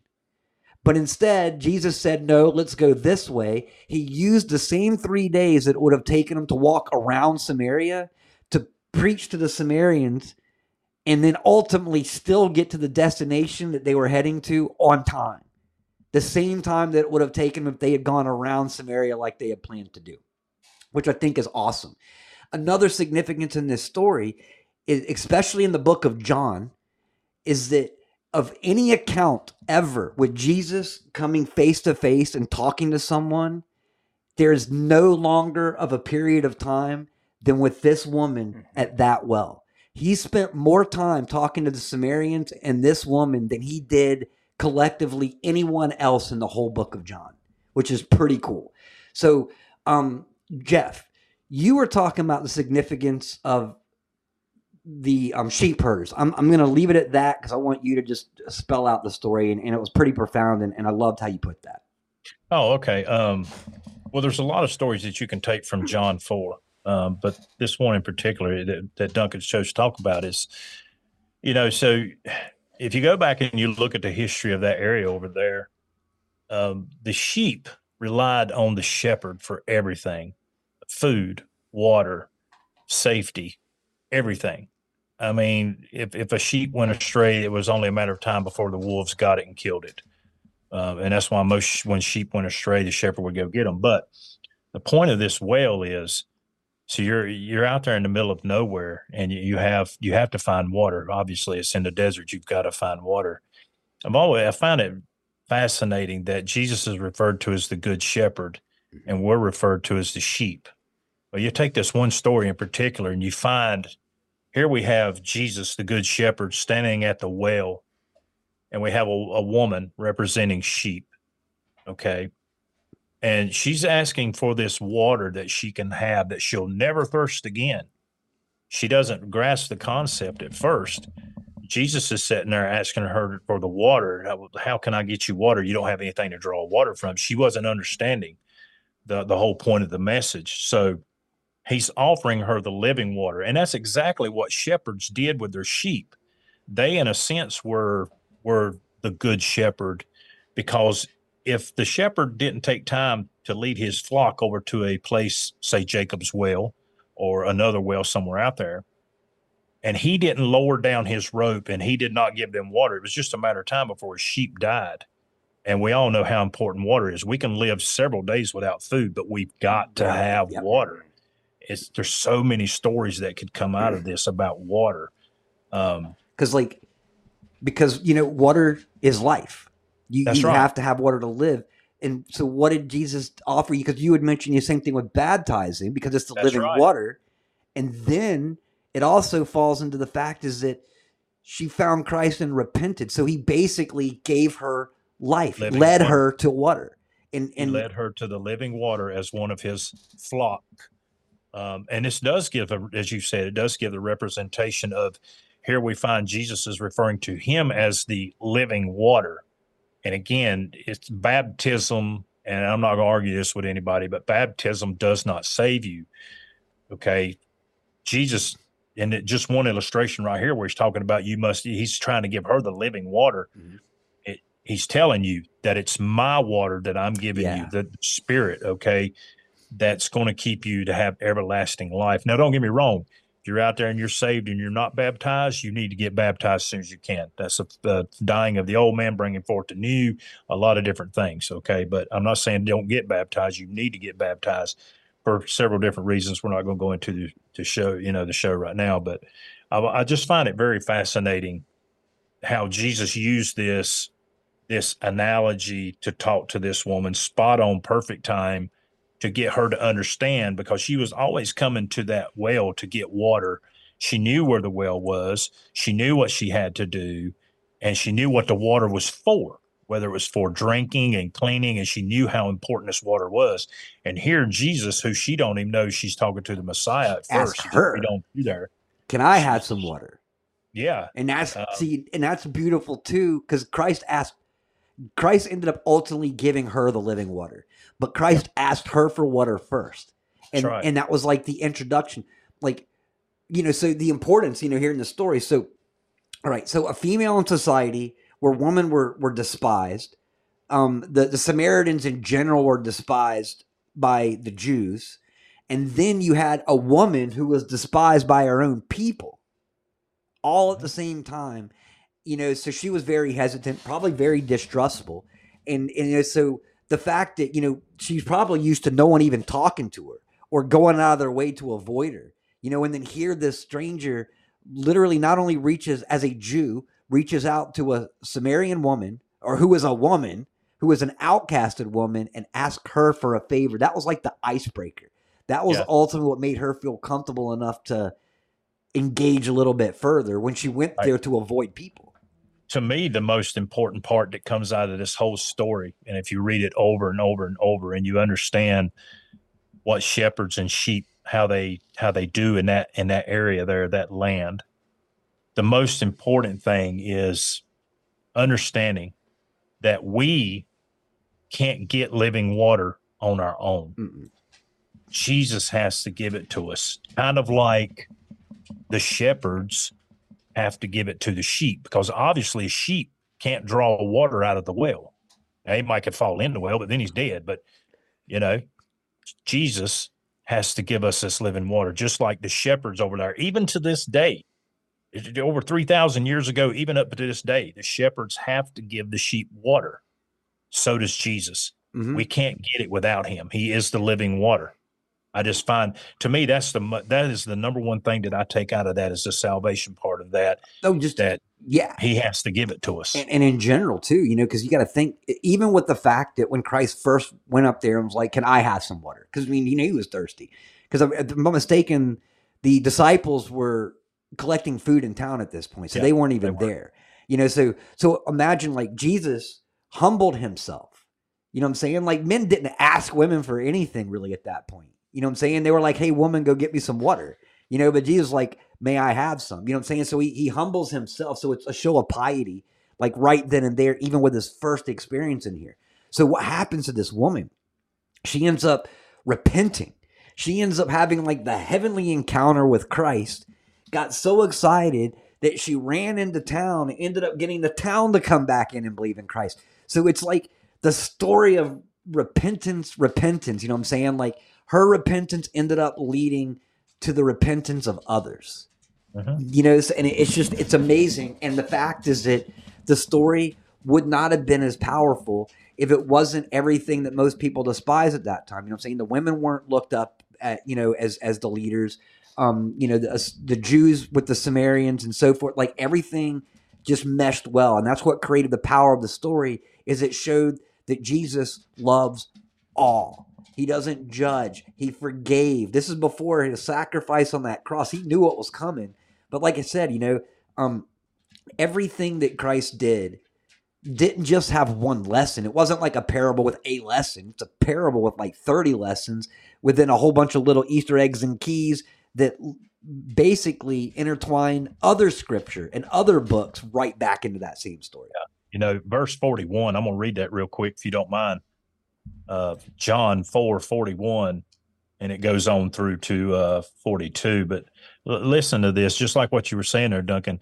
And many more believed because of his own word,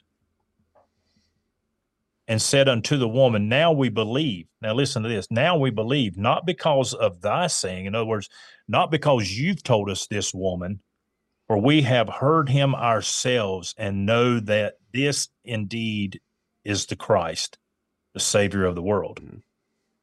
So isn't that amazing how God can use one person? Maybe you're that one person sitting out here tonight and you think that you're worthless. And believe me, I've been beat down for the last 10 months, battle after battle. That's for a long show that we'll do at a special time once God gets me healed of all this. We're going to do a show on my battle, Lord willing. Let me say it that way, Lord willing.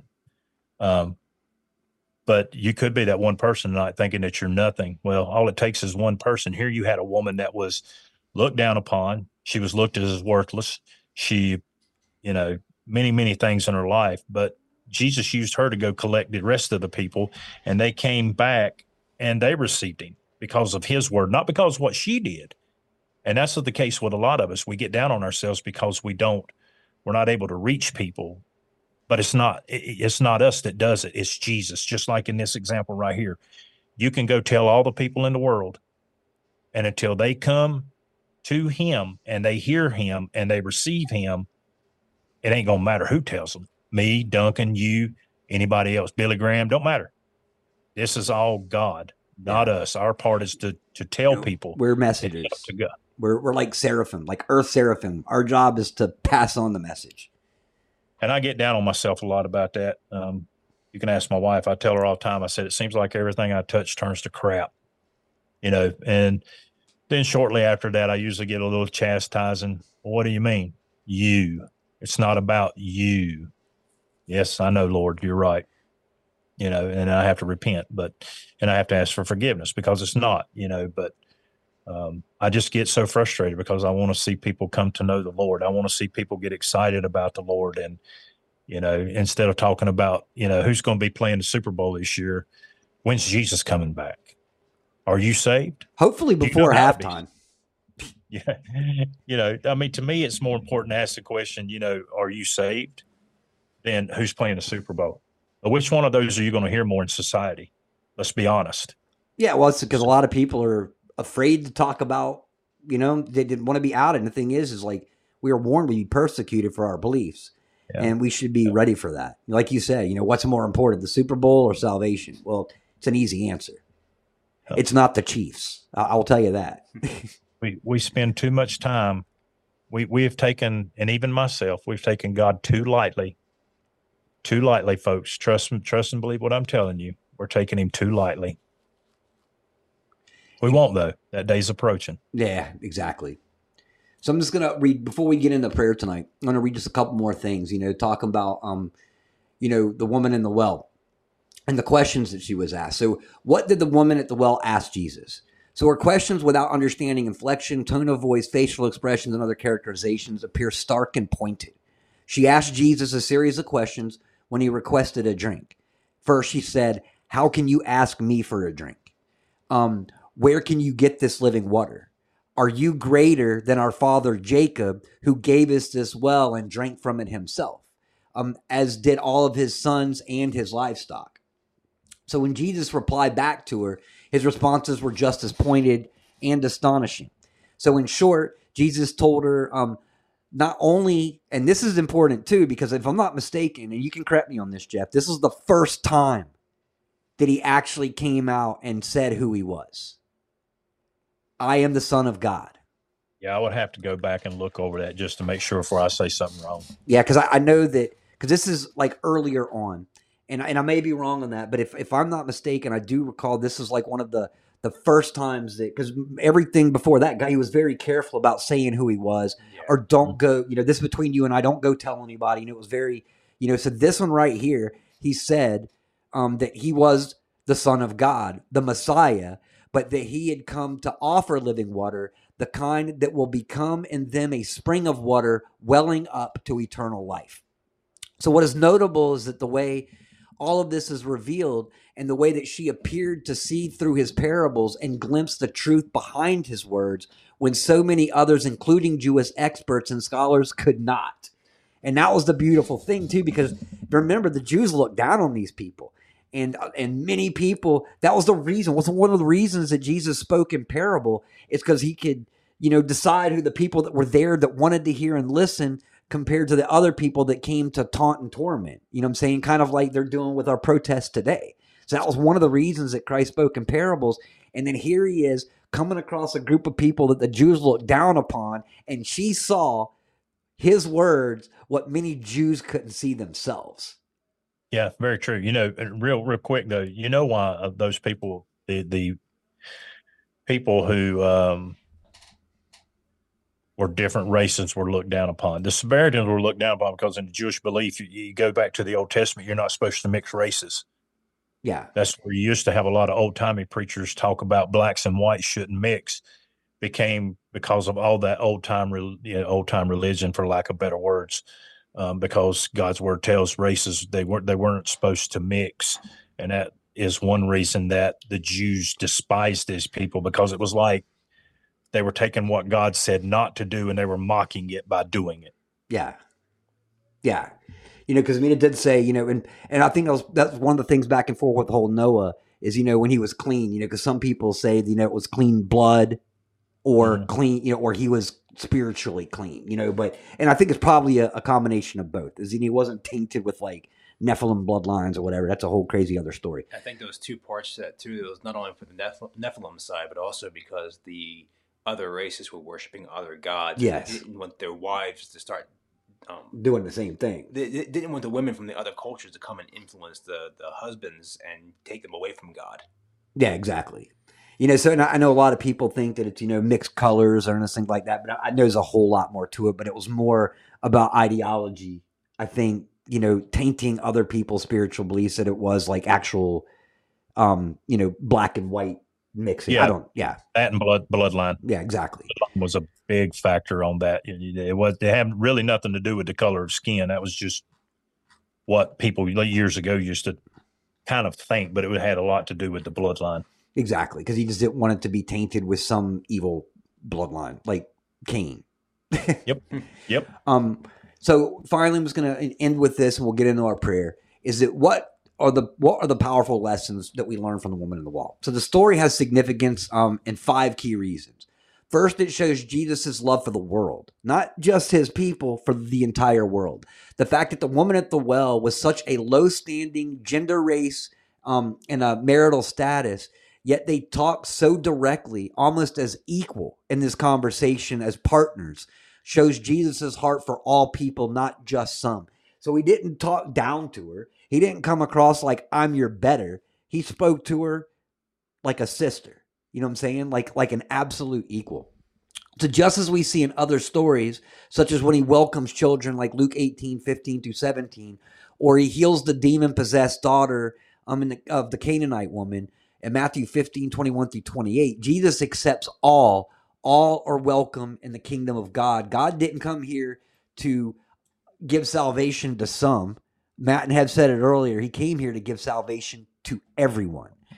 Second, it reminds us that only Jesus can offer salvation. Jesus is the living water. He offers the living water because he is the living water of eternal life. So this water is not like regular water, but rather comes from God Almighty, and it lasts forever. You don't ever run out of this. It's here forever. It never needs to be replenished because it's always replenished. Third, that's why she wanted it. No, exactly. She thought she would never have to come back to the well if he give it to her. Exactly, but she got something even better. That's right. I mean, she recognized it where many people wouldn't have. Yep. Third, it shows the importance of offering our testimony. So when the woman believed, she immediately ran off to tell others about the testimony of her story that she just had with the Messiah. So her words made an impact. As scriptures tells us, many of the Samaritans from that town believed in him because of this woman's testimony. So her repentance ended up giving other people that same opportunity at the salvation because they led her right back to Christ. We've talked about this so many times on this show, the importance that one of the most powerful gifts that we have as children of God is our own testimony. Our testimony can lead people away, or can lead people down that path that we need them. They can introduce them to Christ. They can let people know that they can get out of situations they never thought they could get out of. Our testimony is one of the most powerful gifts that we have, right there along with prayer. Fourth, it underscores how Jesus is the Messiah. So he says that he's a Messiah, and the woman and the townspeople believed him. As that the Samaritans told the woman at the end of the story, we know that this man really is the Savior of the world. So they didn't kind of believe it. They went in there and had full-on faith, like I said, because of that testimony, because they actually had the opportunity, because of her testimony, to follow her back, to actually listen to the guy that talked to her.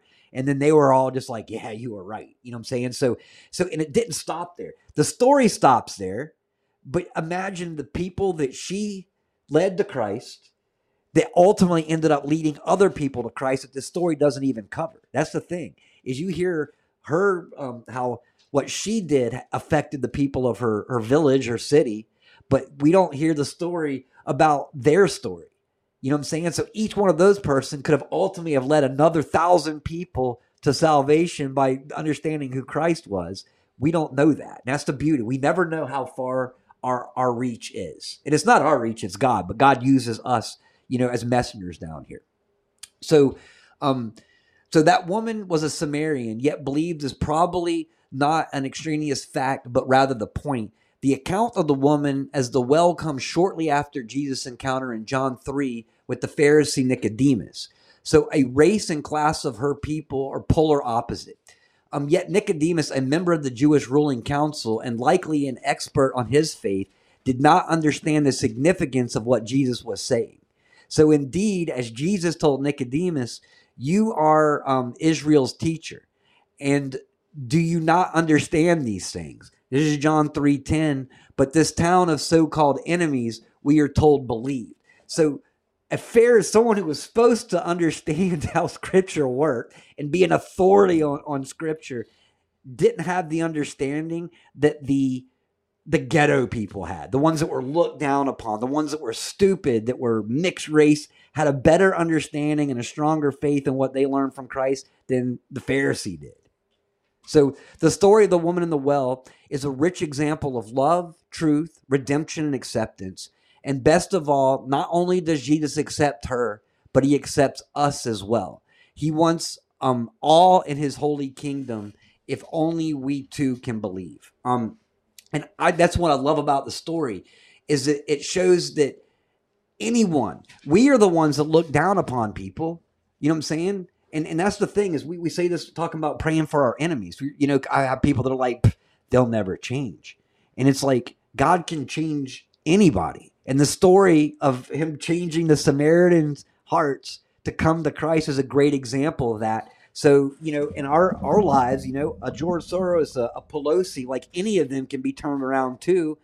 God is capable of absolutely anything. Amen. So is there anything else that you want to add to this, both of you guys, before we go into prayer? I think it's been covered pretty good. I love the story, man. I don't know what it is, because it's weird, because you'll read a story a couple of times and you're like, all right, that's a cool story. But then one day, like, God says, why don't you go back? You know what I'm saying? Why don't you go back and read about it again? And all of a sudden, like, you get this excitement as if it's like the greatest thing you've ever read the first time you've ever read it. You know what I'm saying? It's like, man, where was this the first couple of times that I read it? It's kind of like, well, you weren't ready to learn that lesson yet, apparently. So I sent you back to it, and that's the beauty, is that there's so many great examples, just by reading Scripture, understanding how we can navigate the times that we're living in right now, by opening our minds, our hearts a little bit, understanding that when it comes to Christ, anything is possible. Yeah, that's really why I appreciated that show, The Chosen, because it gives you more of a detail behind it, and it adds some flavor to the meat, to the structure that they give in the Bible, so you can really feel it too, and you start having these images in your mind of what was really going on. And now that I'm rereading the Bible through, I'm starting to have a better understanding of how these events might have played out, the history behind them. Exactly, because that's one thing that, when you read the Scripture, you get the stories, but you don't necessarily get the feel for character, personality, and that stuff. And that's one thing that I love about like shows like Chosen. And you got to look, and I'm going to say this too, when you're making shows, scriptural shows like that, obviously you need to be very careful, Because we have a thing in film called the creative license. You don't need that when you're dealing with scripture. Let go of the creative license, stay in the book. And I think that's one thing that I really appreciate about the show Chosen is it added a little bit of personality to the characters, but it didn't take away from the story. Like it didn't move way away from the way that the scripture talked about the stories that they were referring to in The Chosen. Mm-hmm. So all that they did was they managed to bring they bring the characters to, not characters, they're real people, but they bring the personalities to life. And so, and as I've told people before, so what if I don't like reading? Would you suggest that I just watch The Chosen to understand scripture? What I suggest is you watch Chosen enough to get excited to get into scripture, because that show did that for me. I mean, I was already into the scripture, but when I started watching Chosen and I started to see the personalities and to see Peter as a person and not a story, you know what I'm saying? That encouraged me to get back in there. It gave me a new excitement about getting back into the Bible that I had lost in a way. You know what I'm saying? So that's what I suggest to people. Do I say substitute the show Chosen for the Bible? No. But I say watch The Chosen and let you get that excitement to get back into the Bible, because it will do it. Trust me, it'll happen. So, Jeff, I haven't heard you pray in a while, and I know you're not feeling great, so I'm going to ask you, and if you say no, then I've got no problem getting into the prayer. But I would love to hear you pray if you're feeling up to it. Go ahead, brother. I'm not up to it. I'm hanging on as long as I can. Yeah, I know. I'm watching you go downhill. He's getting lower and lower in his seat. I'm getting more headspace between the camera and the top of the top of my screen. So I will pray for us real quick. And then hopefully tomorrow night you're feeling up to coming on and joining us tomorrow. I hope so. For that show, tomorrow evening is going to be a phenomenal show as well. And then maybe you'll feel enough to pray, because I know you love to pray. So everyone, please bow your heads and we will get into some prayer. Heavenly Father, thank you again for another beautiful day. Thank you for this awesome dog that you bless me with, dear Lord, that gets excited when I even mention the word prayer, as I have over these last years, dear Lord. See, it's a beautiful thing. We can feel the Spirit. There's just an excitement that comes with that. Father, I haven't been the greatest person my whole life. I haven't been terrible, dear Lord, but we've all been sinners. And even during the worst times of my life, you never walked away from me. You kept your eye on me. You kept loving me the way that I'm loving you today. You love me even more. And dear Lord, I love you more every single day, dear Lord, as I find all the miracles that you blessed us with. And I realize that life is pointless without you. There is no meaning to life whatsoever without you in it. Dear Lord, everything that we accomplish on this earth is because of you. Every lesson that we have is because of you. Everything that we do to help another person is because of you, dear Lord. And I thank you for loving us enough to work into our lives and to never give up on us. You had a great patience with us, dear Lord, our whole lives, and look where we are today. And I thank you, dear Lord, not only for bringing me down this path, but bringing every one of us down here as we sit here together, dear Lord, having our own little church, having conversation about you, discussing your parables, your lessons, the salvation that you've given us. Dear Lord, there's no greater story in this earth. There's no greater book. There's no greater thing to talk about than you. So, dear Lord, thank you for reigniting the excitement in my life every day. Thank you, dear Lord, for taking the poison out of my lives and replacing them with a beautiful family, dear Lord. Not just a family that loves me, but a family that loves me and encourages me. A family that loves me so much that when I make a mistake, they love me enough to call me out for that, dear Lord, so that I can get back on my feet and do the right thing again, as we do for each other. Father, thank you for giving us this strength in numbers that you have. We're in a time right now, dear Lord, where we're seeing more and more division happen everywhere. We're seeing preachers that are false prophets that are infiltrating churches, misleading people. They're redesigning the newer version of the scripture, dear Lord, leaving stuff out, adding stuff. Who knows, dear Lord, but they're deceiving us nonetheless. Satan is the great deceiver, dear Lord, and he's working his way into every crack he can possibly find in this world, which is why it's important, dear Lord, that we show our love, our thanks, and our repentance every single day, dear Lord, so that you can mend that armor, so the devil doesn't try to work his way to the cracks in our armor. Father, we got a great battle that we're going to be walking into, and it's not going to be pretty. Things may get extremely chaotic, but dear Lord, I just ask that you remind me of what my friend reminded me of earlier, is that if we're feeling anxious, if we're feeling fear, if we're feeling anger, it's because we're walking in front of you. And Father, we weren't meant to lead. We were meant to be your followers. So, dear Lord, let us always stand by your side or walk behind you, dear Lord. You are the answer to every problem. We can't hit these problems ourselves, dear Lord. We need you for those answers. So, dear Lord, let us never forget that we need to walk with you and behind you, dear Lord. We need to follow your lead. We need to listen to you. We need to learn how to listen to you more and more, dear Lord, as you are whispering into our ear daily what we need to do for you, how we can serve you better, what our missions are going to be. Dear Lord, don't let us ignore you. Don't let us turn our cheeks. Don't let us turn our backs. Let us listen. Let us follow. And let us walk into the greatest dangerous battlefield knowing that you have our backs, dear Lord. When you send us on a mission, you aren't there just to send us off or meet us when we're done. You're there with us the entire way. You're there with every one of us. You know every hair on every one of our heads. You know us better than we know ourselves, dear Lord. Knowing that, dear Lord, we should always ask for your advice and never try to lead with our own advice because we're just going to get ourselves into trouble. We spend too much time focusing on the flesh and not enough time focusing on the kingdom, dear Lord. That changes today. Dear Lord, for those that have not found you yet, lead us to them, dear Lord, so that we may introduce them to the one that can bring them that salvation that they need so desperately during these times. Bob Marley said, it may be the first trumpet, it may as well be the last. Dear Lord, if we're hearing that first trumpet, it's probably too late. So, dear Lord, let us do what we can to not only strengthen our faith for you every single day, but to help another find that same thing so that they are walking down that path.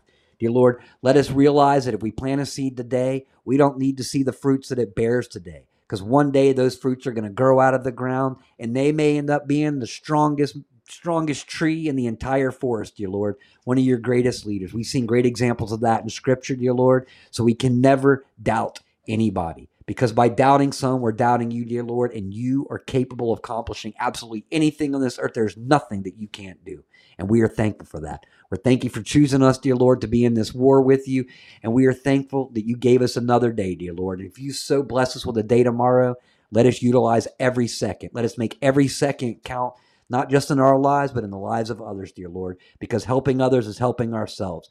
Helping ourselves to Christ is helping others to Christ. Dear Lord, you are the foundation of this earth. You are the foundation that I plant my house on. You are the foundation that I will die upon when the war comes down here, dear Lord. We will stand by your side. We will never turn our backs, and we will happily leave this earth in your service.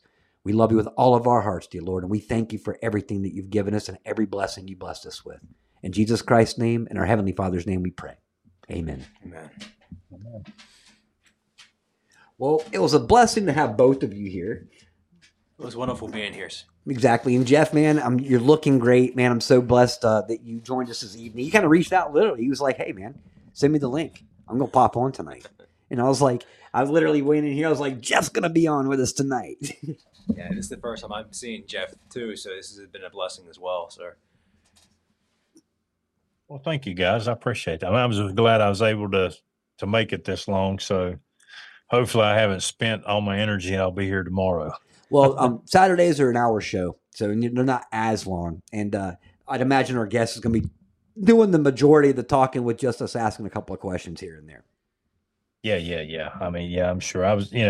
It's good to be here. I'll get back into it eventually. I just got to get my head and stuff straightened out so I can, I don't know, get back into things. Sometimes this tests of faith is a really hard thing, and I don't ever want to go through this again. I just, I prayed one time, Lord, just show me real quick what it is, and I'll make sure it never happens again. And I thought, and immediately in my spirit, I felt Job. Job kind of did the same thing, and the Lord was like, "Who are you? Yeah, I am God." But anyhow, it was good to be here. Nice, good to see you, Moonwolf, and guys out there that hear my voice. I love you all. Keeping the fight, keeping the faith, and they're all giving you their love too in the chat right now. If I can go through what I've been through in the last 10 months, you can too. You just got to just understand that God loves you. He's not causing these things on you. He wants you to come to him and seek his guidance and his strength through these things. And that's what in myself I've been telling myself over and over and over. There's been a lot of days it's been really down and out kind of thing. And if you allow the devil, he'll keep you there. But we're not to be there. We're to praise him. And when we praise him, he'll come down to us. That's for sure. Mm-hmm. So just keep in it. I love you guys. Don't give up. Keep doing what you're doing. and most definitely tell people about Jesus. Amen. Spend every moment you possibly can. And do me a favor too, brother. I mean, I'd give Insidious a tele-hug, but you can give her the real thing for me. So when we get done with the show, you give Insidious a gigantic hug for me and just tell her that I love her and miss her. Just one or two? You can give her as many as you want to. Last time you're like, oh, man, you're going to make me hug her? That's what 33 years of marriage will do right there. Exactly. And from Tammy as well. And we're sending all the love to all of you guys too. Telehugs, virtual hugs for everybody. But I do want to thank both of you again. It was a great conversation. Jeff, it was great to have you back. Moonwolf, man, great to have you here, sitting right next to me in Kilted Christian Studios. Look at that. Yeah, I'm usually pretty busy on my paperwork at this time, but today I had a break. So. Yeah, it's we got a weekend coming. Exactly. So, but hopefully we'll be seeing you tomorrow night, Jeff. You go get some rest. Do what you can, get back and feeling good, and hope we'll see you tomorrow. Going to be another great show. And all of you out here, I just want to thank you so much for joining this evening. I love you all very, very much. I'm so thankful for all that you do. This is a great family. Like I said, the back and forth here is great. This is how we learn, expand, understand Scripture a little bit better, is to have these conversations and to get as excited about it as we do. You know what I'm saying? Because the stories that Jesus did then, the parables, fit in today so perfectly. The Bible may as well have been written like 3 days ago. It's so accurate. It could have been written 3 days ago. Yeah. But it just shows you the power of the book. It's existed 2,000 years plus, right, and it still has the same influence that it had the day that it was scribed on the paper. So, but I love you both. I love all of you out here. I hope you have an absolutely beautiful rest of your evening. Thank you so much for joining us for Kilted Christian episode 536, The Woman and the Well. We'll be back tomorrow with a special guest. Hopefully Jeff will be here as well. But guys, enjoy your evening. Enjoy the weekend. Like I say every weekend, do something you enjoy.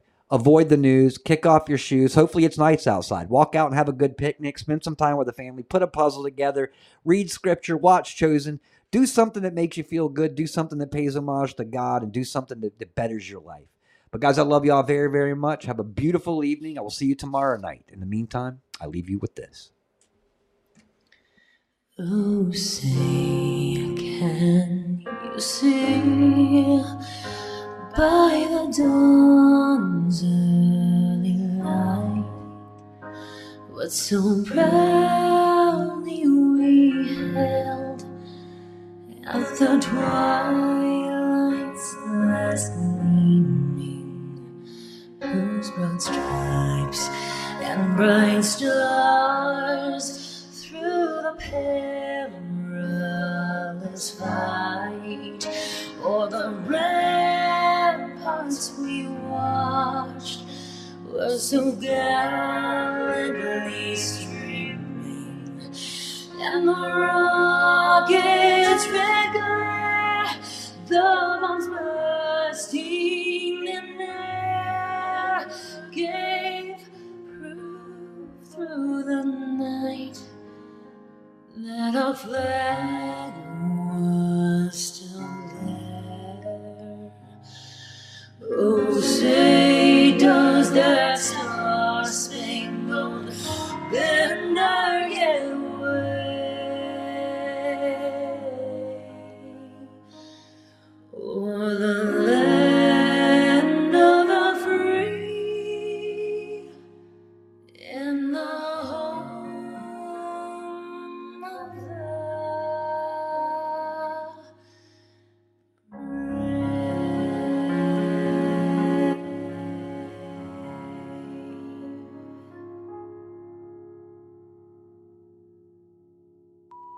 Have a beautiful night. And when I say kick off your shoes, I don't mean kick them off at your loved ones.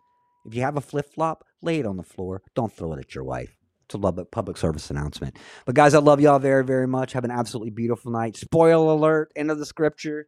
God wins. We have nothing to worry about. Forget who wins the Super Bowl. That doesn't matter. We need to know who wins the battle of battles, and that is our Savior Jesus Christ, who left here as a lamb and is coming back as a lion. So guys, keep on praying.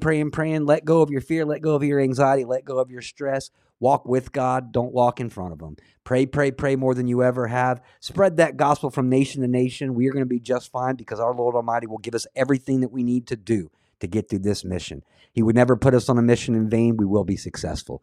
Guys, I love y'all very, very much. Have an absolutely beautiful night. We'll see you tomorrow evening for Kilted Christian episode 537, Brothers in the Bible, 8 o'clock Eastern time. See you then. We love you with all of our hearts, and God bless.